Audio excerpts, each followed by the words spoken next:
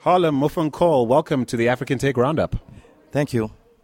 Now, you're a co-founder of a music streaming platform from the Democratic Republic of the Congo. Now, that's not a place I immediately think of when I think of music streaming services. What's yours called, and how did you guys come up with an idea? Well, maybe it's not the first thing you think about, but when you think about music in Africa, you think about Congo. There's no way I cannot think about music if I think about the Congo. Exactly. So the only thing is missing is a streaming application for that music. Touché. So that's exactly how you thought about it. That's the thing we thought about, me and my friend Narcis. It was the only thing missing was an application and allowing people outside the country and inside the country to listen to more of the local musicians and different music genre that you find in Kinshasa and elsewhere in Congo as well. Yeah. And so give the service a shout out because it's totally live. You've been going for a short while now, and the people seem to have taken really well to it, not just in Congo but in other countries around you as well. Yes, we have people in Brazzaville, Congo Brazzaville, using it because we have friends there, journalist friends in the radio talking about it, and in Kinshasa as well. So it has been very welcomed, and we have at least, I think, already more than 2,000 users already. It's Basics. If you just Google Basics with Z and Basics Pulse on Google, if you just Google you get the link. And if you're English speaking and you want, it's like Basics with a Z, an I and a K, so that's BAZIKS, and then Pulse, which you say Pulse because you're French speaking. My French, yeah, my French accent always betraying. Yeah, that's right. So, okay, so tell me about the business model. So when you say 2,000 users, are these people who are paying to use the service? Do you have a tiered offering in terms of freemium and then a premium service? How does it work? Right now it's a freemium service, but we allow people to buy music. So it's not like we have commercials, ads, an ad system on the site, but it's not like you cannot choose that away from the software right now because we offering like a freemium and we just selling the songs. But sooner we will have offline music system, offline playlists.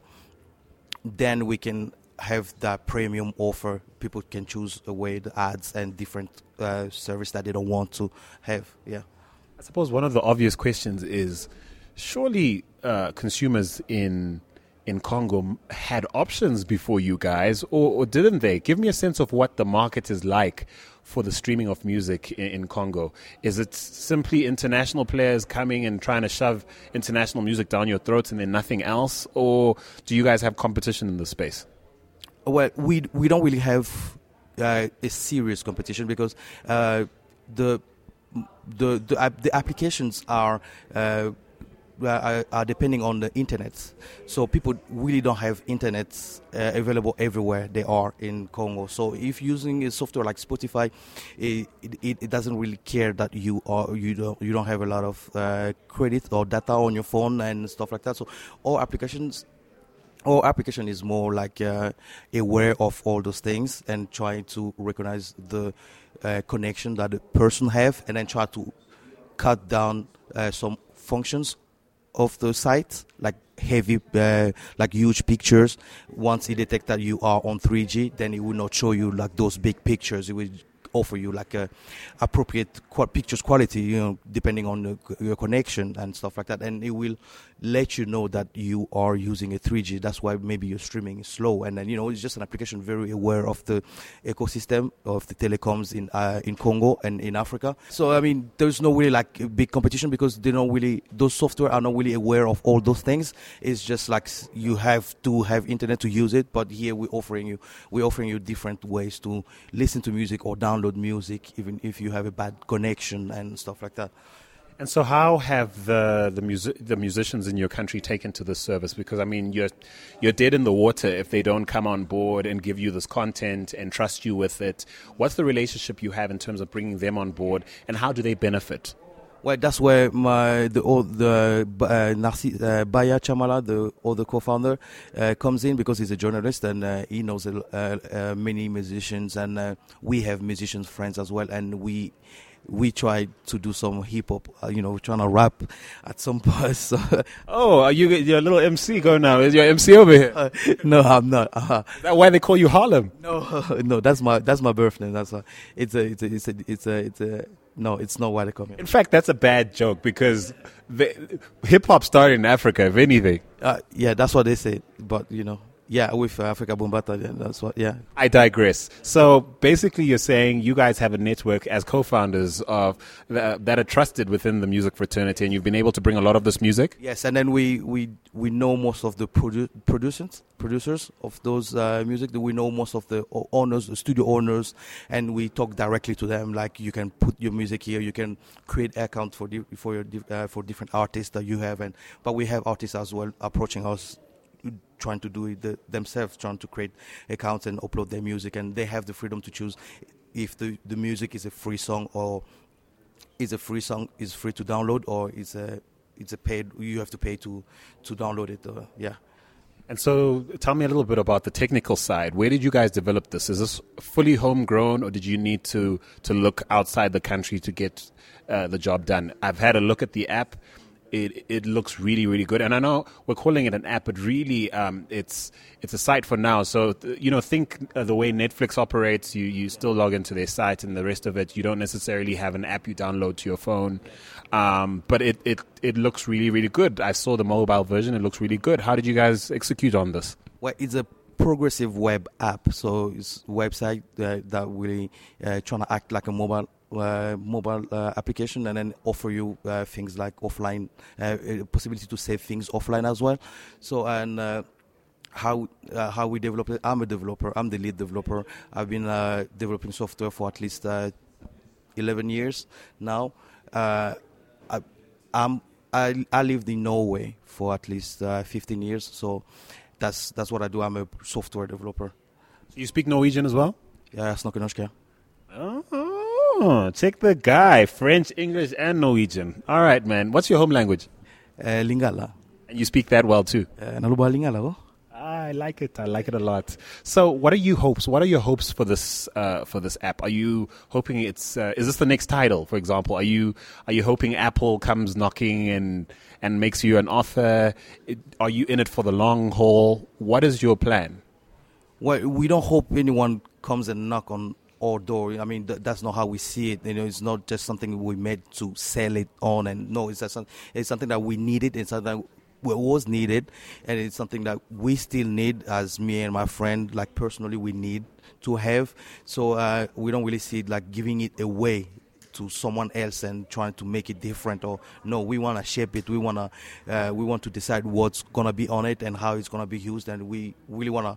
I mean, we own it. We wrote it. So we really don't have this urgent feeling of selling it or trying to sell it to anyone. No, we are doing it without any help. So, and we're doing it good so far. So yeah. And tell me what you make of other platforms around the continent. I know Kenya's got quite a few. Nigeria's got several. Do you see a consolidation across the continent, or do you see various regions closing ranks around their own music and trying to curate it for the rest of the world? How do you see things going for the continent specifically in terms of music streaming and in terms of growth as well? Well, when it's about internet, I think because music streaming depend of the access of the internet on the continent. I mean, the more we are connected, the more services like this one will be needed. And I think many softwares are now targeting smaller groups of people. It's not like they create something big, like, okay, it's about music, okay, but then it's about music from this country, and it's about music from this genre, and it's about, I think that's how the future of software generally is anyways, is just people making dedicated applications or software dedicated to a certain group of people. So in that way, the possibilities, it's big for other people in different countries. Like Senegalese can have their own their own streaming service, and then where they choose just to stream Wolof music, like, if I can say that way, or Congolese people just using that platform to stream Lingala music, and another platform to stream Swahili music, because we speak Swahili as well. And yeah, so I think that's the future, of software anyways. To have dedicated software for dedicated group of people or genre of music, or yeah. Because you're a software developer, I have a sense that you probably have a number of ideas or projects on the go. Are there any others that you're working on right now that you care to talk about? Well, I would like to give a shout out to a friend who has launched an application called Maxi Cash, and let you send money to different people using different net telecom networks, and we are soon implementing that service within Basics. So that's how people are buying music anyways now in Basics through MaxiCash services. So you have a MaxiCash account, and then you can just, from your MaxiCash account, you can buy music on Basics, and Basics. And right now you can actually buy music using airtime, right? Isn't that right? Yeah, we are talking to different telecoms to make that possible. But yes, the technology is there. But we are talking to different companies that will allow us to do that, or will want to collaborate and make that possible. Yeah, but the technology is definitely there. But only have the contract, and then talking to the right people in the telecoms companies will help solve that issue. Yeah, make it possible.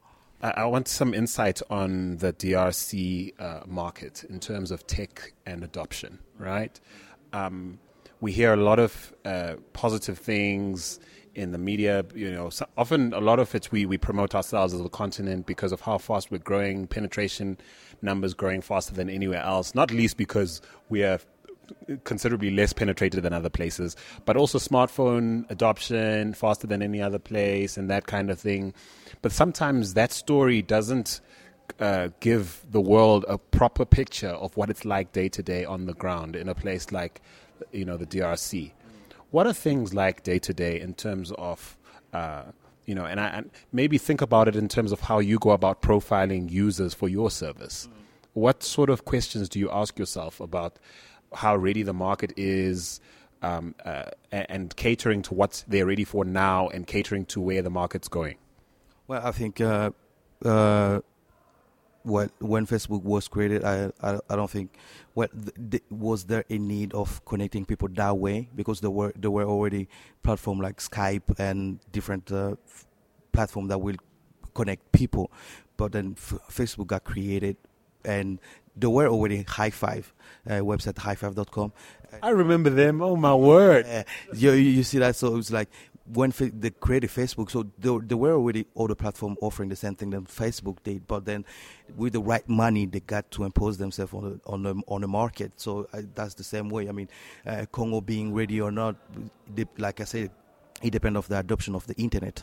So once they discover, more people are connected, the more they will know about those kind of services, and then the more they will feel like they have the need of it, and then we will make sure that they have the need of it. We will have to create the need of that software to the Congolese people, or to anyone connecting on internet now. Now, I was in a conference, I think 7 to 6 years ago, and it was about networks around the world. And then it was this Japanese professor talking about the generations of people connecting on internet, and then it classified Africans as first generation because they're discovering internet just now. Meanwhile, Europe was a higher level. I mean, first generation means that you at the bottom, and then generation 5 means that you kind of like know and trust the internet, that you can buy things and all stuff like that.